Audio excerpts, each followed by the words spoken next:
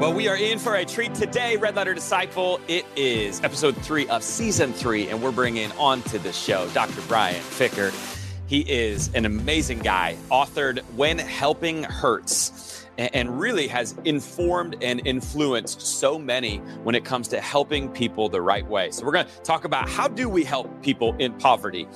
What is most effective? How has the American dream failed us in our nation? And we're going to talk tall people problems. Brian Fikkert is 6'10". And so I think he actually makes Chris Johnson, my co-host, feel better about himself because Chris, he's not so tall.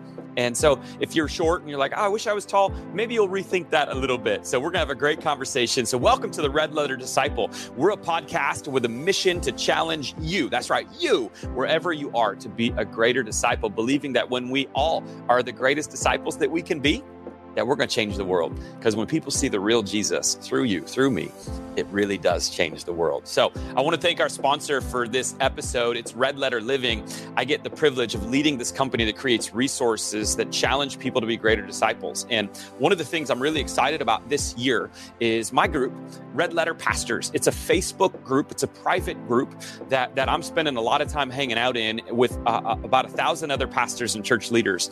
And one of the things we do is every month we're having monthly webinars that are designed specifically for you, pastor, specifically for you, church leader. And so next week, the webinar we're featuring is with Rich Birch. Rich was a former guest on the Red Letter Disciple podcast, and we're going to spend an hour. All this is free, by the way. We're going to spend an hour talking with Rich about how to increase the invitability culture at your church.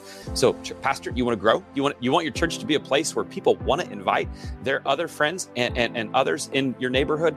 This is going to be an incredible webinar. So here's what I'd love for you to do. I'd love for you to join our Facebook group.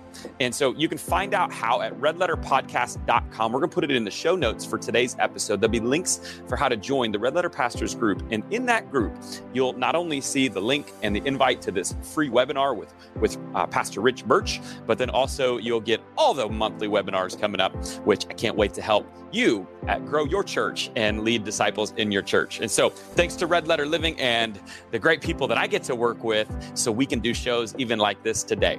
All right, without further ado, let's get into, I think, a really fun, super helpful conversation with Dr. Brian Fikkert. Let's do this. Oh man, I'm pumped today. We have a guest coming on, Dr. Brian Fikkert, joining us today. Brian is a professor of economics and community development. He's the founder and president of the Chalmers Center, which I want you all to hear about. It's pretty amazing what they're doing there.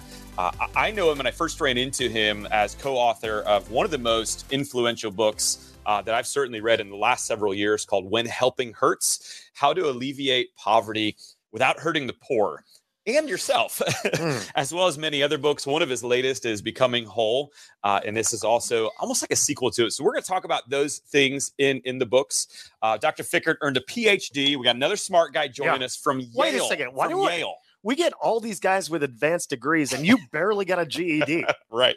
Crazy.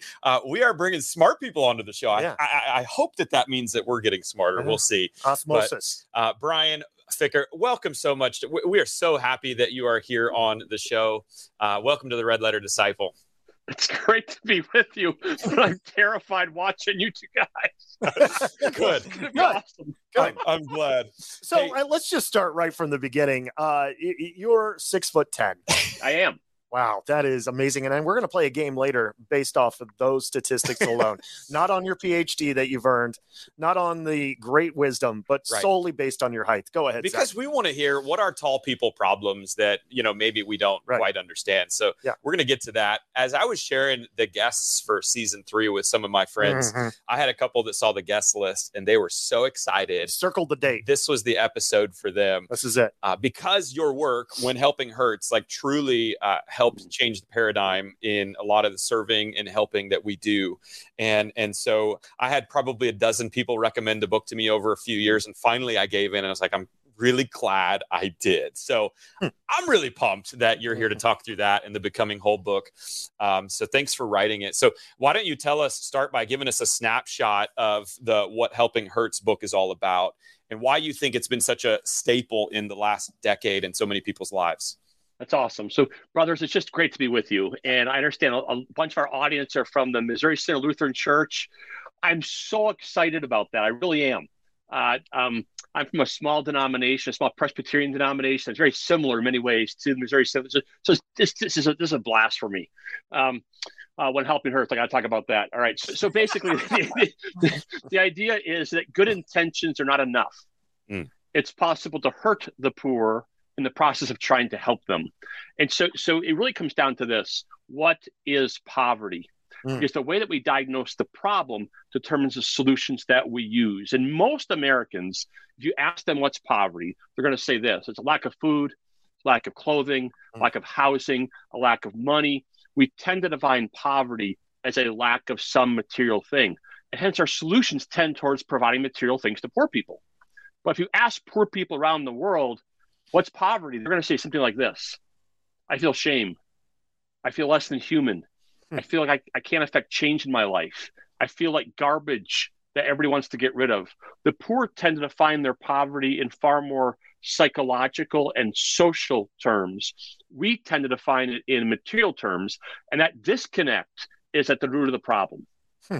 No, it's great. And I think I really resonate with that. And as an American that kind of defines it in a material way, to hear that actually, man, no, there's a lot more psychological, there's a lot more internal, a lot more feelings that go as a part of this. So knowing that as a framework, can you then share an experience, a time to bring that to life, when helping hurt, kind of dive in further to what that an example might look like to help our... So there's so many examples, but let me just give you a really simple one. When we pull up to a traffic light and there's a homeless person standing there in the street corner, our first inclination is to reach into our pocket and hand them some money. Well, I mean, quite frankly, you may need to do that to keep them alive, but you know that in the very process of doing that, you're enabling them to be back on that street corner again the following day. The very thing you're doing to help them is actually enabling them to stay in the very condition that's so horrible for them. That's just one example. It's so interesting. Many of us, many Christians in America, not all, but many are very critical of the federal government's welfare programs. We think that giving people things creates dependencies and so on. But I'd submit to you that the church actually is, in many situations, one big welfare system where we're essentially giving all kinds of handouts, hoping that somehow change is going to happen. And then it doesn't. And then we get frustrated and we get disgusted. We start to say things like, I knew they were lazy. I knew they were not thrifty. I knew they weren't as good a steward as I am. And so we shame the poor and we make ourselves more prideful. And so we do harm to both parties. So we've got to get out of this material framework. I always wondered, Brian, like just happened to me a couple of weeks ago. I was driving in the car. We pulled up to the stoplight. I mean, exactly how you described it. And the sign, person with the sign with the kid, and I gave the money, and then as I was pulling away, I had this debate in my head. Like, did I do that because I wanted to look like a good person in front of my kids? Or did I do that because I actually wanted that person to go get something to eat, and then, furthermore, like if I really cared, wouldn't I be more involved in solving homeless issues, things like that, as opposed to, hey, look at me, kids, I just gave a homeless person $5. Look at your old man. Isn't he great? That's what I felt like. Well, if I were wearing that jacket a lot, I would probably be looking for some ways to look better to my kids as well. Are you kidding me? This thing costs money. I think you probably have some image issues, and kids are probably going to need counseling as they when I go to my psychologist with this on, we have some serious discussion. I would imagine. This is what inside poverty looks like in a wardrobe, for those who are wondering. I'm crying inside. Go ahead. I think so often it's really about us. And I'm not saying that you were about yourself, but I struggle with this. I might in my situation, I have felt called to work amongst the poor my entire life. And went and studied economics and in God's grace got a PhD studying poverty. There's a sense in which I need poor people to get better from my work so I can feel good about myself. I need them to hurry up and get healed so that I can look like I've been a successful person. And it's awful. Yeah. It's an awful thing that we're caught up in. And so it's not really loving people. It's using people in many situations. And so we've got to get out of this. It's not about us. It's about Jesus. It's about the good news of the gospel in the lives of all of us, including the materially poor. We've got to bring that good news in an effective way to help those homeless people. Enabling them to be there the next day is not helping them. And I think another really great, because I think what happens is when we try to help and it is the wrong type of help, it creates a bigger divide, a larger bridge. And so the personal example with the homeless is something that we've all run into, and we all wrestle. I still wrestle with that. Yep. One of the other like corporate or church-wide examples that I really appreciated from the When Helping Hurts book was the church that wanted to give away presents at Christmas time to the inner city or the neighborhood that was connected next to them. Yep. Can you walk me through that example from a larger corporate? Sure. A lot of things we feel individually, I think we also are doing corporately, and it's like, no, it's all wrong. So let me, And to kind of follow up on that, I'm always asking Zach for $50 to $100, and he never gives it to me. I know Zach's kind of a tight wad. So yeah, exactly. we got to work on Zach. Right. Thank you. And maybe if Zach gave you some money, you could buy some different clothes. I've wore this same coat for 3 seasons. Oh, God. Just to let you know, it's starting to smell. All right, I'm going to get him a new one next. Thank you. All right. So in the book, we tell a story about a church that wanted to minister to the poor people in the neighborhood around the church. And so they said, let's love these people by bringing them turkeys at Thanksgiving and toys at Christmas. And so it's turkeys and toys. It's a material approach to addressing a problem. Well, after several years of doing this, nothing changed, and the poor people are still poor, of course. And the people from the church, this might have been my church, by the way, the people from the church started to get a little frustrated, and nothing's changing. We've been loving on these people. We've been bringing them turkeys and toys year in and year out. Nothing's changing. And we started to say things like this, these people, we notice there's beer cans there on the front porch. We notice that there's the kids are always dirty. We noticed that they just seem to not be very good stewards of their things. And so our pride is starting to go up. We're starting to say, they're not as good as we are. And then we got into, when we go to visit these people, there's no men in these households. These are welfare mothers having children out of wedlock, bilking the federal government. And so our pride is going up and up and up. And we're getting disgusted with these other human beings, these other image bearers. We did some more research. We found out there actually were men in those households, African-American men who, because of both individual struggles and systemic injustice, had a hard time finding and keeping work. And they were very ashamed of it. They were embarrassed they couldn't keep jobs.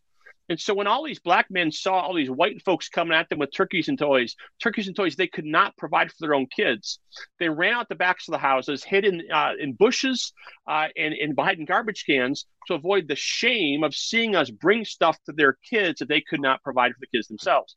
Wow. Well, one of the primary features of material poverty is often a sense of shame, a sense of inadequacy, a sense that I can't do it. Well, if you have that as part of your psyche, so to speak, it's hard to find a job. It's hard to look a potential employer in the eye and say, hey, I can do this job. It takes risk to get a job. It takes some confidence to get a job.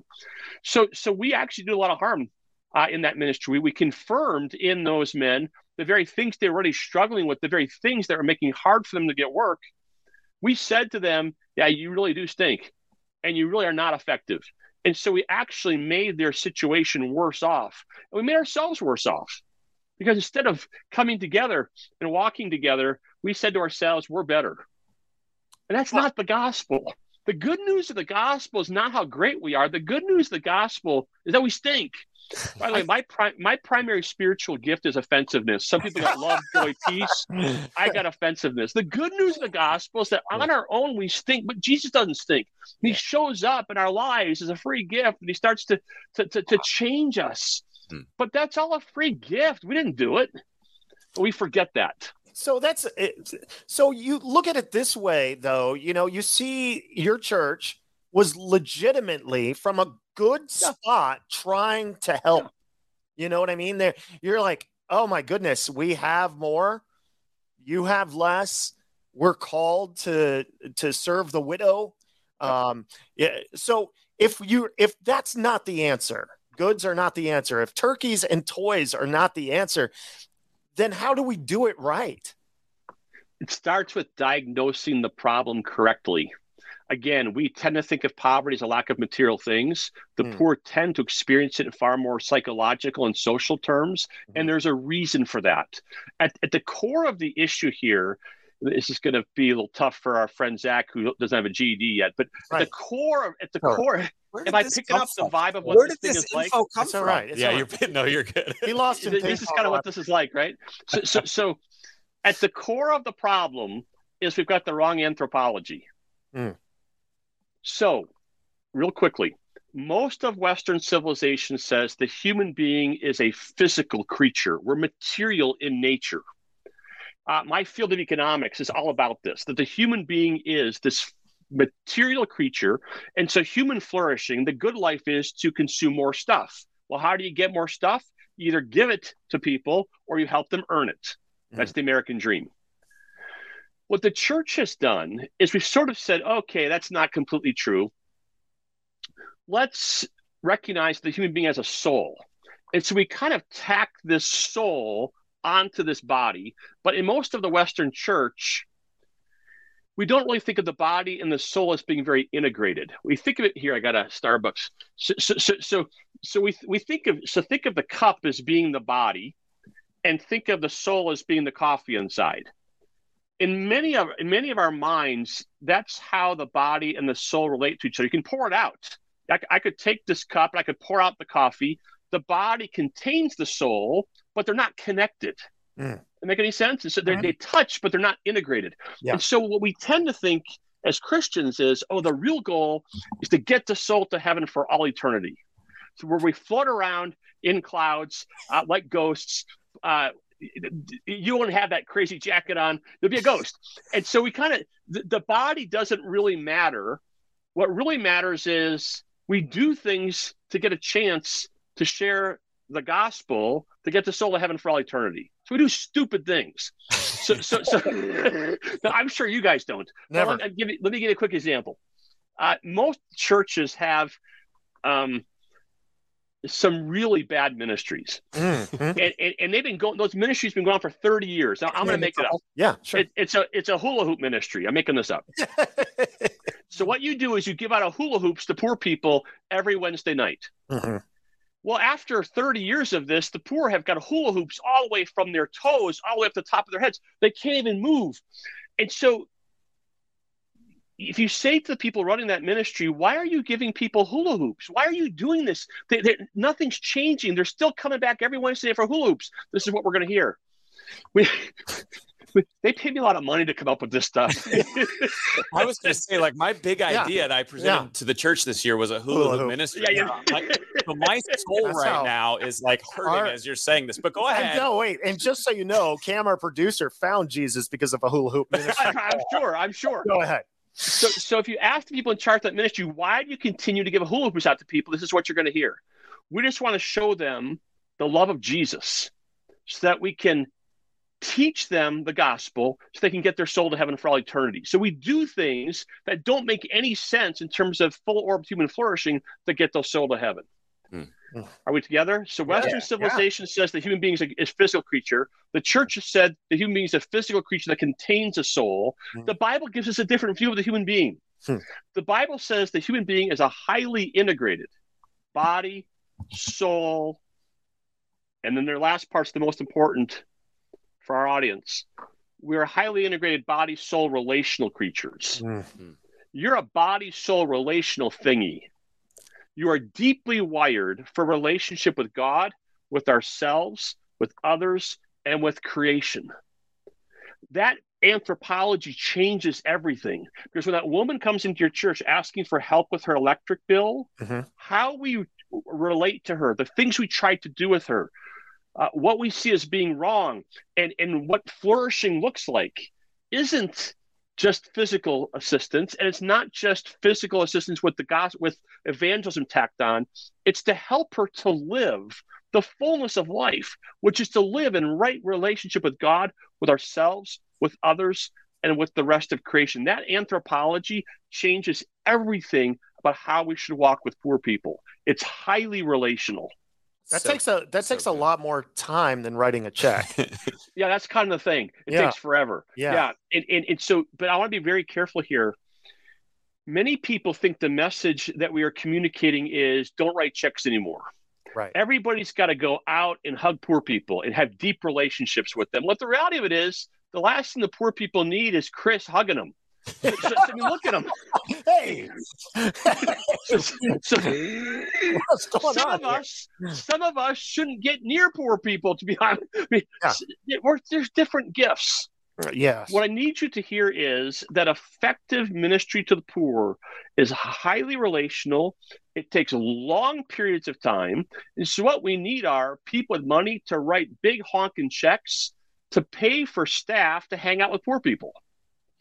And right now what we have are people who write checks to ladle out soup or to dig wells. And you need soup and you need wells. But we have a hard time doing in Western civilization is helping everybody, including donors, to understand poverty is fundamentally relational. It takes relational approaches to address the problem. It's slow. It's time consuming. It's nonlinear. It's hard to measure. We need people willing to fund people to hang out with poor people. It's way more expensive. Yeah. What I'm talking about is way more expensive. It costs way more than hurling resources at people. Yeah. It's not less money, it's more, but it's spent differently. I see. So I want to go a little deeper into that then. So what I'm hearing is, and what really connects with me, like specifically in that example earlier, is like the shame that the father might feel in that moment. Totally. As a dad, I can relate. Yeah, I wouldn't want somebody coming in and doing that. And I think so much of my life, I would say, and I'm still learning and evolving, and as I learn, is I don't want to be the person, the white man savior that has the material possessions that just comes in and says, "Hey, this is the way to do life." I need it's harder than that. It's more time consuming. One of the frameworks that really helped me from your book is the diagnosis between relief, rehabilitation, and development.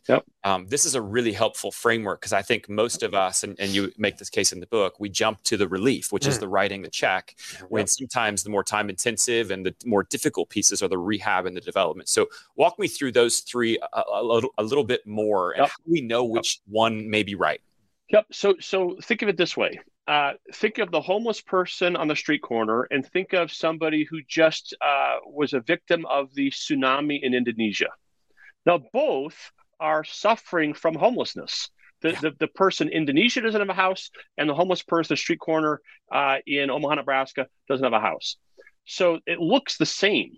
They're both homeless, but the underlying conditions are completely different. And so what we've got to do is try to understand what's going on underneath. What is the situation we're dealing with? And that's what the distinction between relief and rehab and development is trying to get at. Relief is a handout. It's the appropriate thing to do for an individual or community that's in a crisis and can't help themselves. And so this is not the point of the parable of the Good Samaritan, but the Good Samaritan is a good illustration. The dude's lying on the side of the road, bleeding to death. He's going to die. He can't do anything. The Good Samaritan provides relief appropriately. He gives him handouts. He helps him get bandaged up. Yeah. Once the bleeding is stopped, the right intervention is rehabilitation, which means to restore the individual or the community to the pre-crisis conditions. In the case of the Good Samaritan, it means helping the guy get out of bed and start to exercise and to walk and so on. Now, you notice that once you're in rehab, you're actually asking the person to contribute something. It's not that you're going to carry them down the hallway of the hospital or the inn. You're going to say to them, "Come on, buddy, you can do it. You can start to exercise those muscles. And I'm going to walk with you. You're not going to fall. I'm with you." But you're asking people to participate in their own improvement. Now, why? It's not because we're a bunch of uptight Republicans, although you might be, but it's because real love means to restore people to humanness. And again, humanness includes having a proper relationship to creation, which means to steward our gifts and our resources, to manage them on behalf of our King. And so simply handing out things to people who have capacity doesn't restore them to flourishing. And so we're going to shift. In relief, we're doing things to people or for people. In rehab, We're going to start to do things with people. Hey, you're going to bring something to the table. I'm going to bring something to the table. We're going to walk together. And then development is a process of walking with individuals or communities at long periods of time to help them and ourselves experience greater degrees of human flourishing. Now, here's the thing. Development does often involve providing resources to people, but it's done in the context of them using their own gifts and their own abilities. Let me give you an example. In the Chalmers Center that I'm part of works in Western Africa right now, in Togo, actually. Zach, I think you said your wife grew up there or something. Yeah, she grew up there, so she was 12, so pretty cool. It's terrific. So what are we doing in Togo? Well, we're helping people with microfinance, helping people save and lend their own money to one another. Well, we're bringing something to the table. We're bringing training. We're bringing all kinds of curriculum. We're bringing something to the table, but then we're asking them to contribute. So it's a with kind of a thing. Here's the problem. The vast majority of poor people in the world, I'm a teacher, by the way. So when my students are daydreaming, I tell them that the most important thing is I'm about to say. So this is the most important thing other than Jesus. The most important thing on this podcast other than Jesus is the next sentence. Okay. The number one problem for most churches and ministries in America is that we do relief with individuals and communities that really need development. They're not destitute. They're not incapable. They're not bleeding along the side of the road. They're actually able to contribute something. And if you do relief in context where development is the right intervention, you will do harm. Let me give you a quick example. I have a friend who's extremely wealthy. He lives in an American city. He's super wealthy. His son lives a block away in a homeless shelter. Wealthy dad, son living in a homeless shelter a block away. Why? Because the homeless shelter is doing relief with a person who needs development. They're giving him a free bed. They're giving him 3 meals a day. And the kid's like, dude, I'm going to go to the library and play video games all day. So he basically gets he gets a place to stay. He gets free food. He plays video games. Then my friend says to his son, I will help you go to school. I'll help you get a degree. I'll help you. But I'm not going to just enable you. And the son's like, well, why bother? I can get free handouts. My friend is trying to do development. The homeless shelter is doing relief with a person who needs development, and they're undermining good development. It happens all the time. Wow. I want to go back to something that you said a few years ago. Our church had developed a relationship in Panama with a gentleman who was a doctor going around to different villages, Panama, and then once in Guatemala as well. And he was traveling so much through all these different villages, he would literally drive for like 4 or 5 hours. Wow. And so we took a team down and this was even, I think, before you, down to Loma Cava. And we were going to build a hospital and then a place for him to stay. And he was studying to become a pastor as well. So we built this relationship, and then we go down. And when we get down there, we discover that the town is completely just squatters. Like, and a bunch of white people from Orlando, Florida go down, and we see families of 8 living in 300 square foot houses with no roof. And the thing that struck me is when we pulled into this community, all the kids came running outside, and they were so happy. They had a deflated soccer ball, and we're playing deflated soccer and kicking the ball around, like having the time of our lives. And then we changed our game plan to, hey, let's put roofs on these houses and starting to build relationships with these people. But the thing that really hit me is that these kids seem so happy. And my kids... well, look at you. I mean, that's fair. But, the kids, like, we're not wealthy. I mean, Zach is, but I'm not. And so I'm joking. But the point is, like, my kid's got an iPhone. My kid's got, all the things of this world.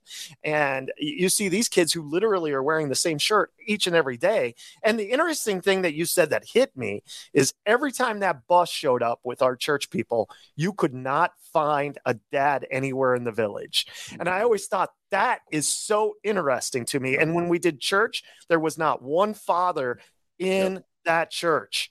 And I was like, why is that? Are they just absent? But what you said really struck me. Like, no, if I didn't have a roof on my house and my mom and my mother-in-law and my 3 kids were staying in there, I would feel a great deal of shame.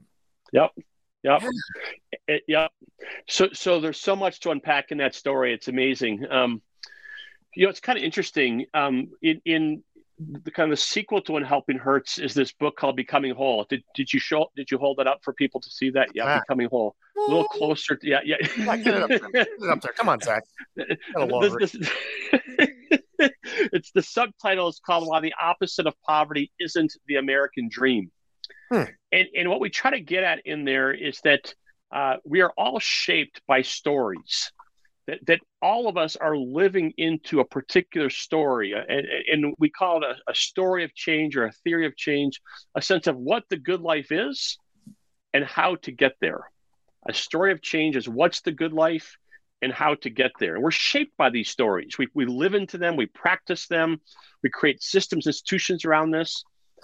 And what we're trying to get at in Becoming Whole is that the story that most of us are living into in America isn't working. We've got our story, if we're unbelievers in America, is human flourishing is more stuff. How are we going to get there? We're going to earn it. We're going to work hard. We're going to get more stuff. The church's story is kind of like, we call it evangelical Gnosticism in our book. It's basically get the soul to heaven. And we don't really have a story for this life, so we default to the only story we know, the American dream. So it's kind of like do evangelism, get your soul to heaven, and then live your best life now. And we pursue a material well-being in this life. We pursue the same story that many Americans are. The problem is that if you look at America, what you see is that income and wealth, of course, have continued to go up and up and up and up and up. In terms of achieving stuff, we're outrageously successful. But if you look at the self-reported happiness of Americans, it's actually going down. If you look at anxiety and depression in America have been going up steadily from the 1930s to the present. That should give us some pause. During a time period of unprecedented economic growth and prosperity, anxiety and depression continue to rise. And so it's sort of like our personhoods are screaming out and saying, I'm not made for this. I'm made for a certain kind of habitat. And the habitat I'm living in isn't the right one. Now, here's the killer. What globalization is doing is bringing all of this to the rest of the world. So kind of our message to poor people is, come be like us. Come be like middle class and upper middle class Americans. Of course, we're all miserable. Our happiness is going down. Anxiety and depression are on the rise. Come be like us. Join us in our misery. Well, that's a stupid thing to do. Maybe what we should do is say, hey, there's a better story for all of us. There's a better story for the materially poor. And there's a better story for you and for me. We've got to find that story. And it's in the Gospels. It's in the Bible. Brothers, I'm sitting in my office right now at Covenant College at top of Lookout Mountain, Georgia. And I've got great students, and I love them, and they minister to me.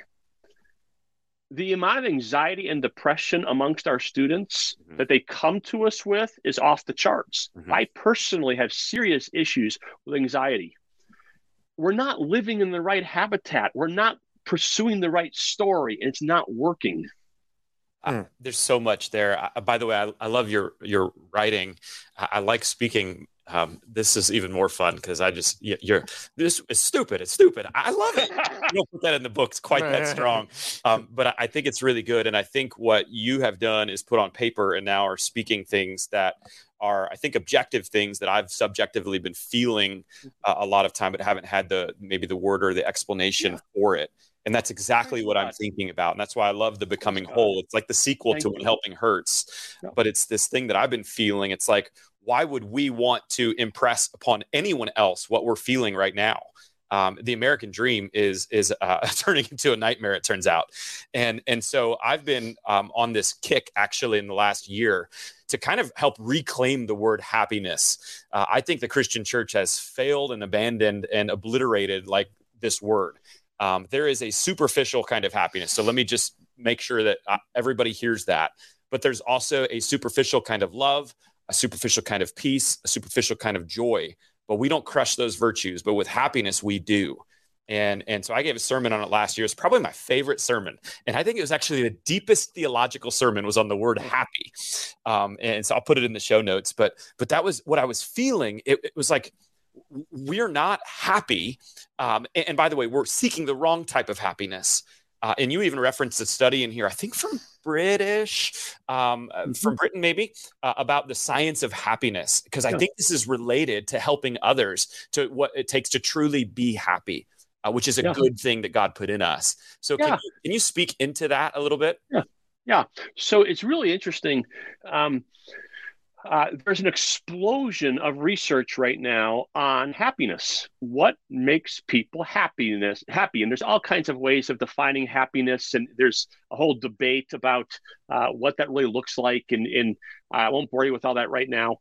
But what's very interesting is that all of the research, and behind me is, I don't have it in front of me right now, but there's a book called the Oxford Handbook on Happiness. It's this thick.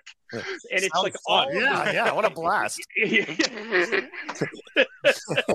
So it's like all the research that's come out in the past 30 years on what makes people happy. And you know what the conclusion, the bottom line is this.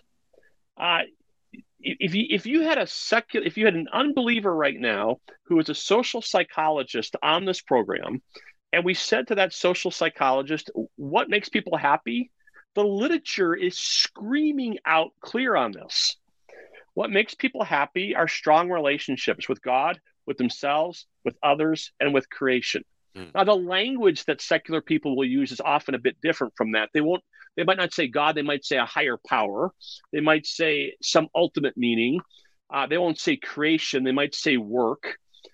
But the point is that all of the whole research agenda that's coming out of his literature saying human beings are actually hardwired for relationship.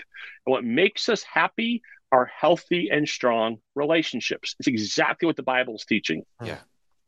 So good. And my newest project that I'm working on in 2023 is the book Serving Challenge. And so a lot has been written in that. And so in that, of course, trying to help recover what I think is a better dream, and that's the heavenly one, and helping people see that that Jesus of all people was a servant, and the more like him. And the research too, like when you look, even psychology teaches like what Jesus has taught us. My food is to do the will of him who sent me. Like that's what I'm here for. That's what fills me up.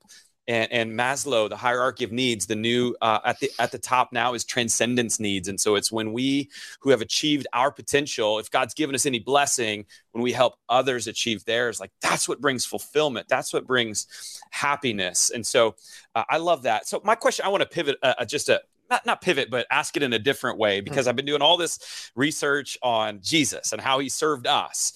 And when I look at Jesus, his helping of us hurt him.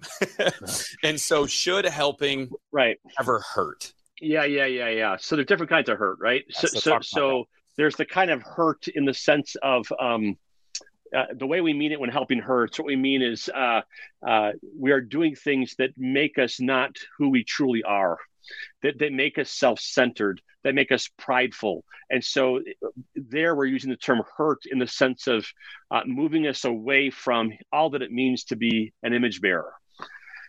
That's not what Jesus is doing. What Jesus is doing is pouring himself out self-sacrificially There is pain involved in his life, and yeah, we are called to him. Now, there's a lot of trickiness in this. So on the one hand, my co-author Kelly Kapic, who's a Trinitarian theologian, and I have batted this around.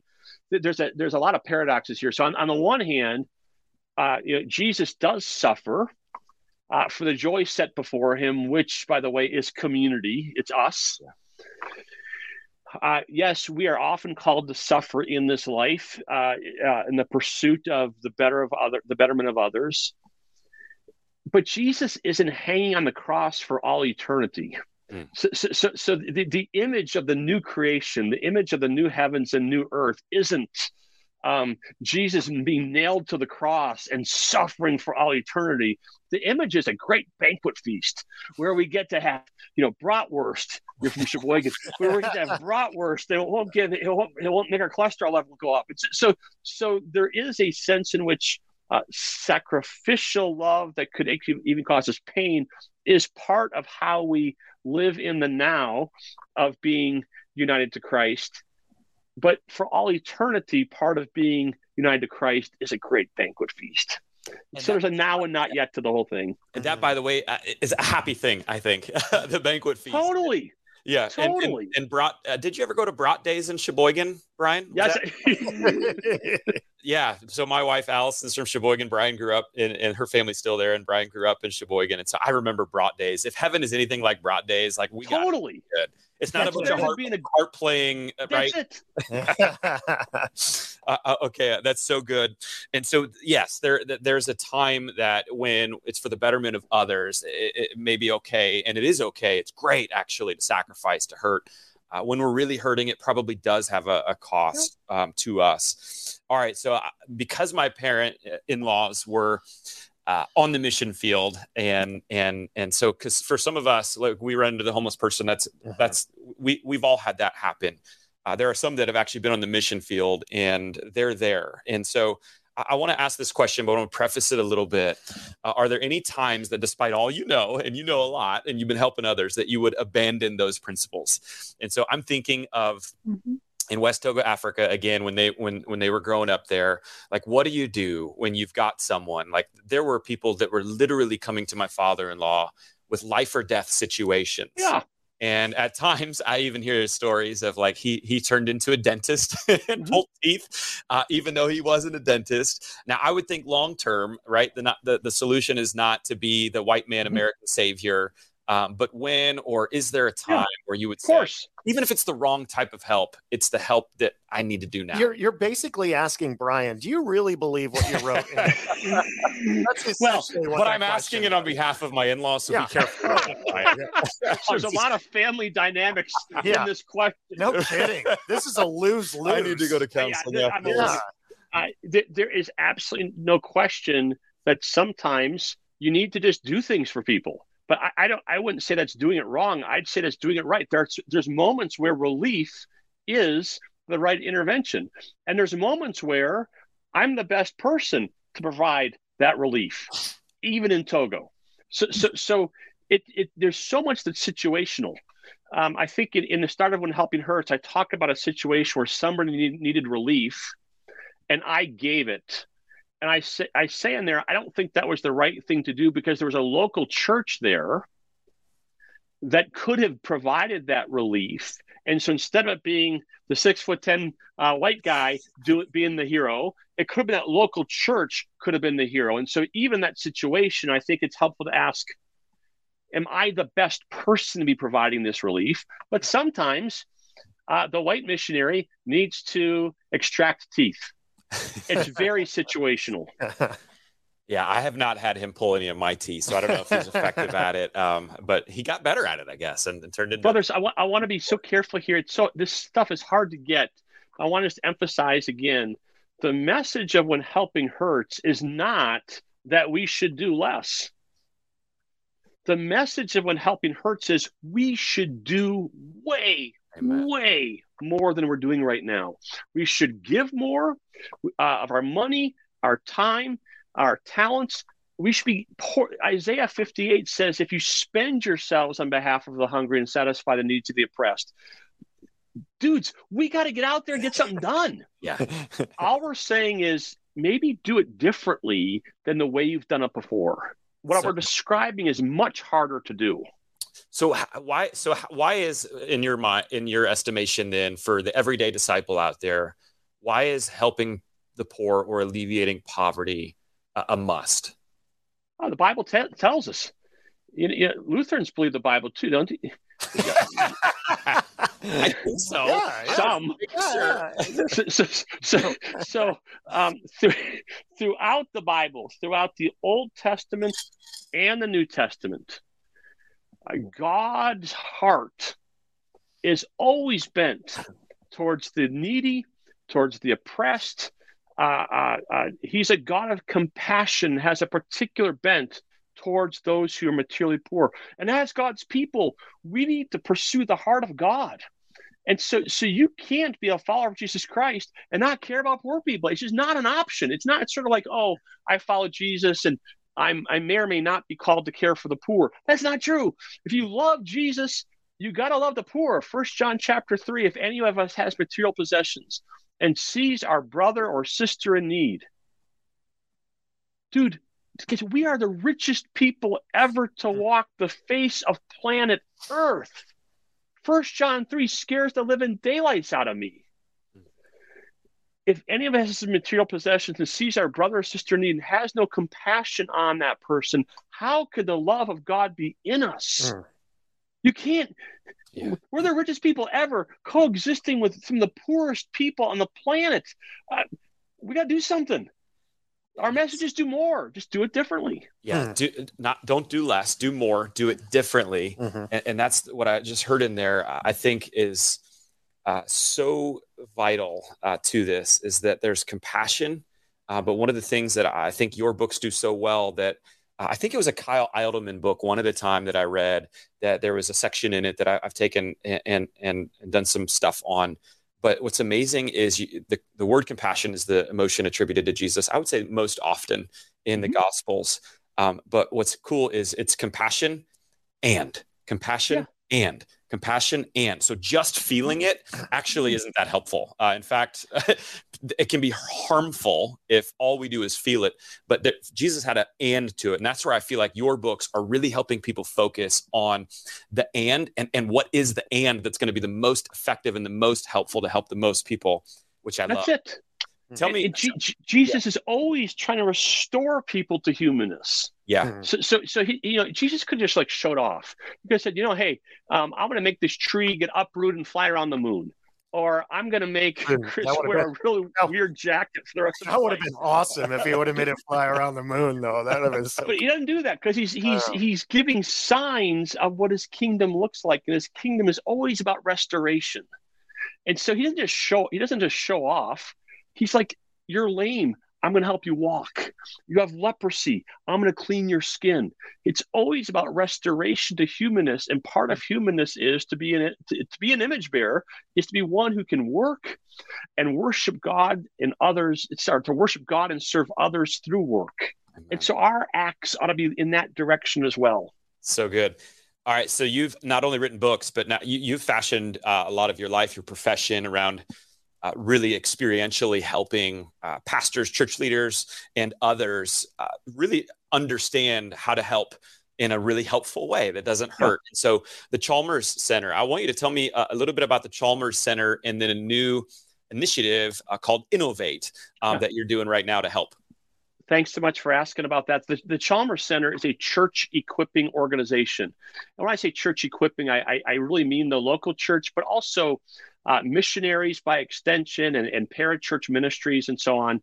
We want to help the local church and its ministries to work amongst the poor in more effective ways. And so when helping hurts and becoming whole are just some of the resources we have to help people. One of the things that we're arguing in Becoming Whole is that we're supposed to live into a different story. It's God's story. It's not the story of the American dream. The problem is that we've all been enculturated into the wrong story. So we've got to live into a different story. And so there's a sense in which we have to imagine a world we haven't fully seen before. We've got to ask ourselves, what would the kingdom look like in my village in Togo or in my street corner in Nebraska? We've got to improvise. We've got to make it up. And so what we've done is we've taken the themes from Becoming Whole and a companion book called The Field Guide to Becoming Whole, and we've integrated that with tools of innovation and creativity from design thinking. And so we're helping now in an online course called Innovate. We're helping people to either improve their existing ministries or launch new ones that are more consistent with God's story. Is that something that is time? Is there a time to get in that, or is that an ongoing thing? Yeah. So right now we're offering it twice a year. The next offering is actually March 2nd. March 2nd through May 4th. We meet for 2 hours online Zoom, 12 to 2 o'clock Eastern time. And then there's some homework you have to do in addition to that. But yeah, so right now, twice a year, the next offering is March 2nd. Amazing.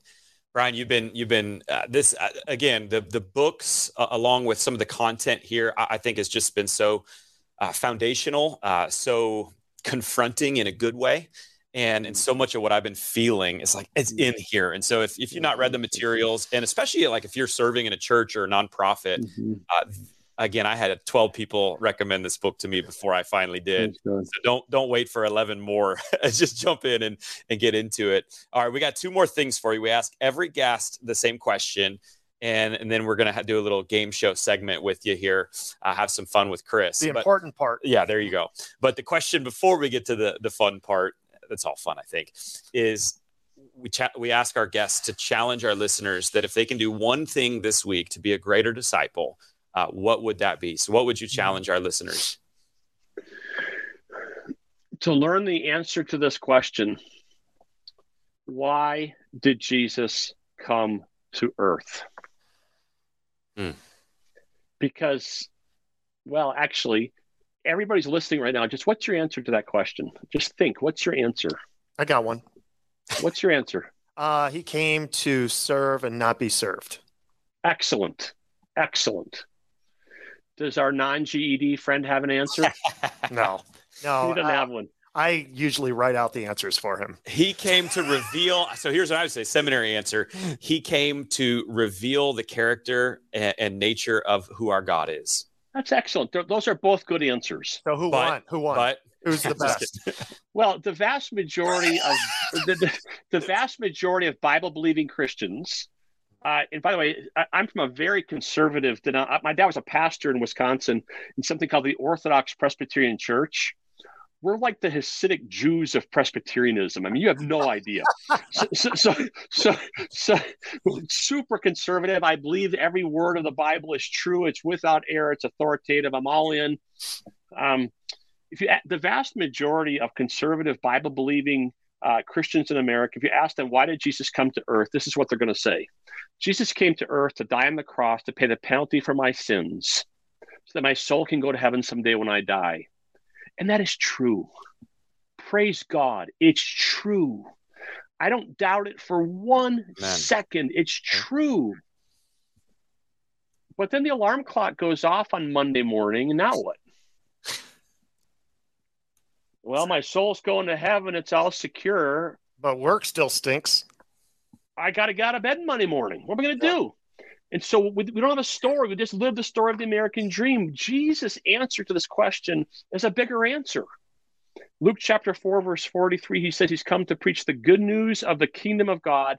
That's why he was sent. That's the overarching theme, the kingdom of God. The fact that he's ushering in a new creation, a new heavens, a new earth. It invites us into that story. It's a fuller story. It doesn't preclude the legal story. It doesn't preclude that the legal story is part of it. I need my sins forgiven. It's all there, but there's more. And that more gives us a reason to get out of bed on Monday morning. It gives us a purpose. It gives us an agenda. It gives us good news. Meditate on the good news of the kingdom of God. Nice. That's what it's about. And that's that, what shockingly, maybe you don't know this from the media, but we're still in a nation filled with people that say they're Christians. 63% of Americans still in 2022 believe that Jesus came so that one day their soul, and like you said, Brian, praise God. But the reason this podcast exists is to let you know there is an invitation, the opportunity of a lifetime right now to step into God's kingdom as a disciple, to follow him And so I love the way you But put it. wait, there's more. All right, Chris, There's more. All right. What a show today, Zach. We have learned so many things from I'm nervous. from the author of When Helping Hurts, from the author of Becoming Whole. We have learned so much. You might be asking yourself, what have we learned? Thank you for asking. Number one, we've learned this. When believers pass away, we probably won't show off and fly around the moon. That's something that Brian said. We learned that. Probably won't. I think, was that what he said was the most important thing? I said there's a couple of key takeaways that we've learned besides everything else. Don't think that you're going to get wings and fly around the moon. Number two, Brian is 6'10", a proverbial giant among boys like us, mentally and physically. I have designed a game specifically today for you. Something that a guy like me who's 5'8" or a guy like Zach who's 5'5" probably can't understand. So here's the game. Get down. Here's the game. I want you to say which one is worse. I'm going to present. They interviewed 100 giants like you. And they went around the Americas, and then they didn't find enough giants. So then they went to other countries. We interviewed 100 people. And we said, what are the worst problems being taught? Now, I want to hear from you. Which one is worse? Okay, number one, is it?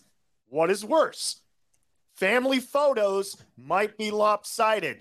The rest of the family, and then this is what you see with, you get your head cut off because you're so big.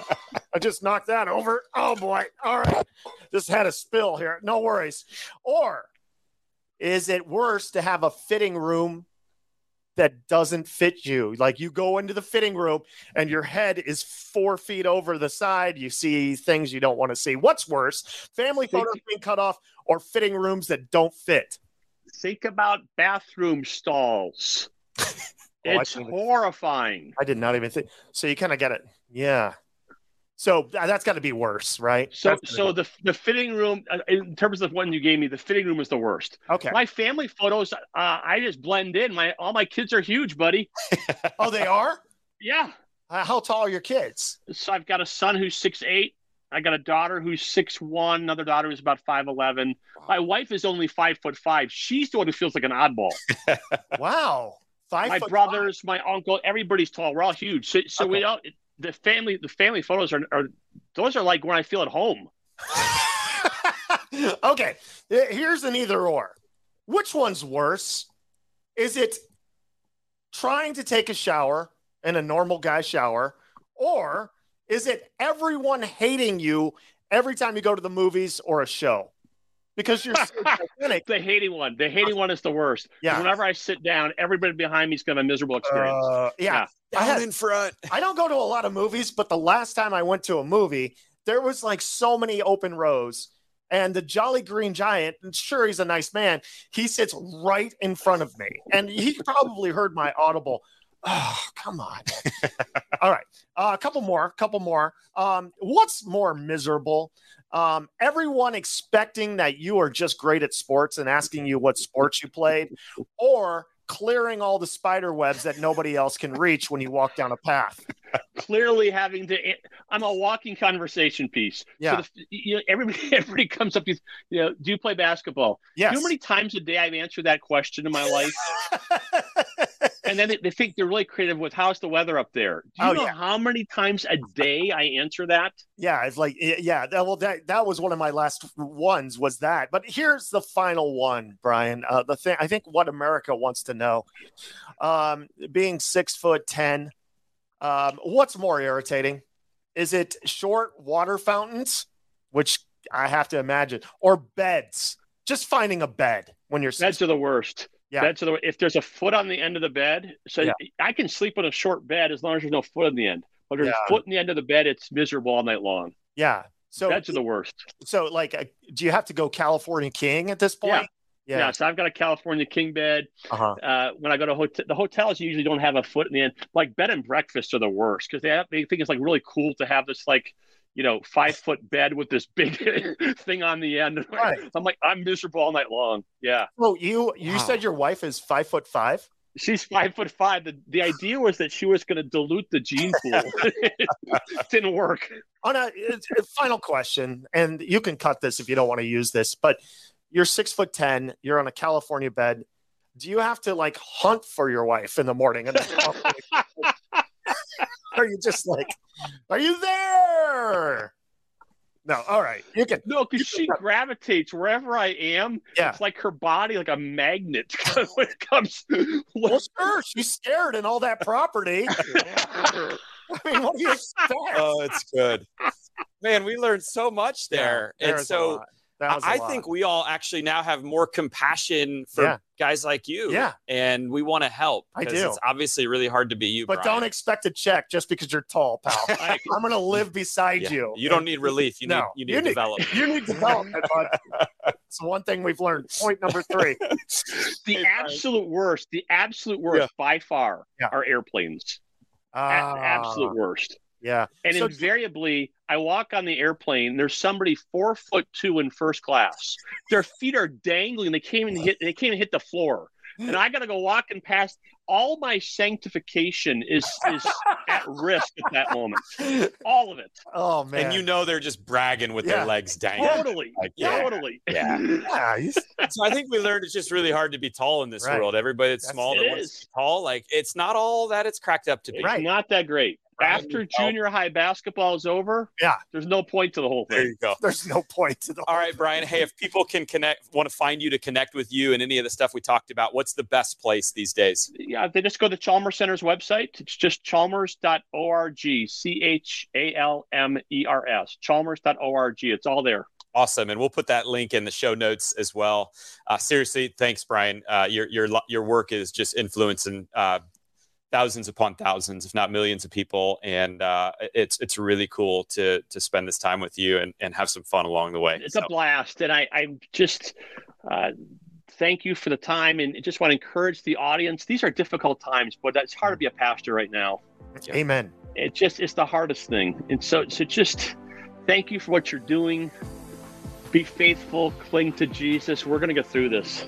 Mm-hmm. Amen, brother. Awesome. All right. We'll see you, Brian. Take care, bud. Thank you so much. Thank you.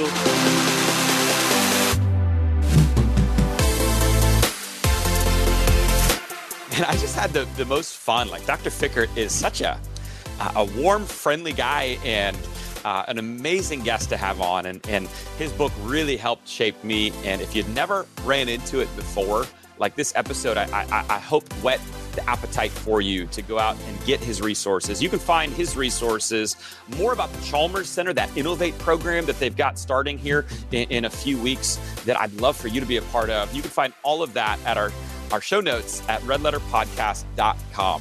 So I want to thank again Red Letter Living, the sponsor for today's episode. If you are a pastor or church leader, I would love to invite you to join the free Facebook group called Red Letter Pastors. So we're going to put the link in the show notes for how to do that. One of the reasons I want to get you there is because we're doing free monthly webinars, and this coming like next week. So there's from the air date to next week, like there's a webinar coming with Pastor Rich Birch. We're going to talk how to increase the invitability culture at your church. We want you to have a church that the people in your church love to invite their friends and others. And so thank you to Red Letter Living. And I love this group of more than 1,000 pastors and church leaders at Red Letter Pastors. We'd love for you to be a part of that. All right. Subscribe, rate, review, follow, whatever platform so you don't miss next week's episode. Next week, we're bringing on Stuart Hall to the podcast. Stuart serves as Director of Student Leadership for Orange. Orange is maybe the perennial student ministry in our nation, and he has more than 3 decades of serving in student ministry. So we're going to find out, like, what's the secret to serve 30 years with students? Whew. Also, Stuart, the way I ran into him, he was a contributor for a book that I read in 2022 called What Most Parents Aren't Telling You. So we unpack some of the latest data and have a great conversation about what parents are thinking about, what parents care about today. Like, how do you juggle kids' sports and faith? And then we spend a good chunk of time, because Stuart's an expert, looking into the next generation, Gen Z. And we're going to let you in on things that you're not hearing in the popular opinion, in the media, about Gen Z. Are there challenges? Yes, there's challenges with every generation, but man, there's lots of positive things in Gen Z, and the opportunities in the future are incredible. So it's a really helpful conversation. And if you're a parent, if you're Gen Z, like, come on back next week. Stuart's with us, going to be awesome. So again, how do you come on back? Subscribe, follow, and it'll automatically show up in your feed. And if this was helpful for you today, will you tell someone? Will you tell a friend? That's helping us, and that help won't hurt. So there you go. We'll see you back for next week.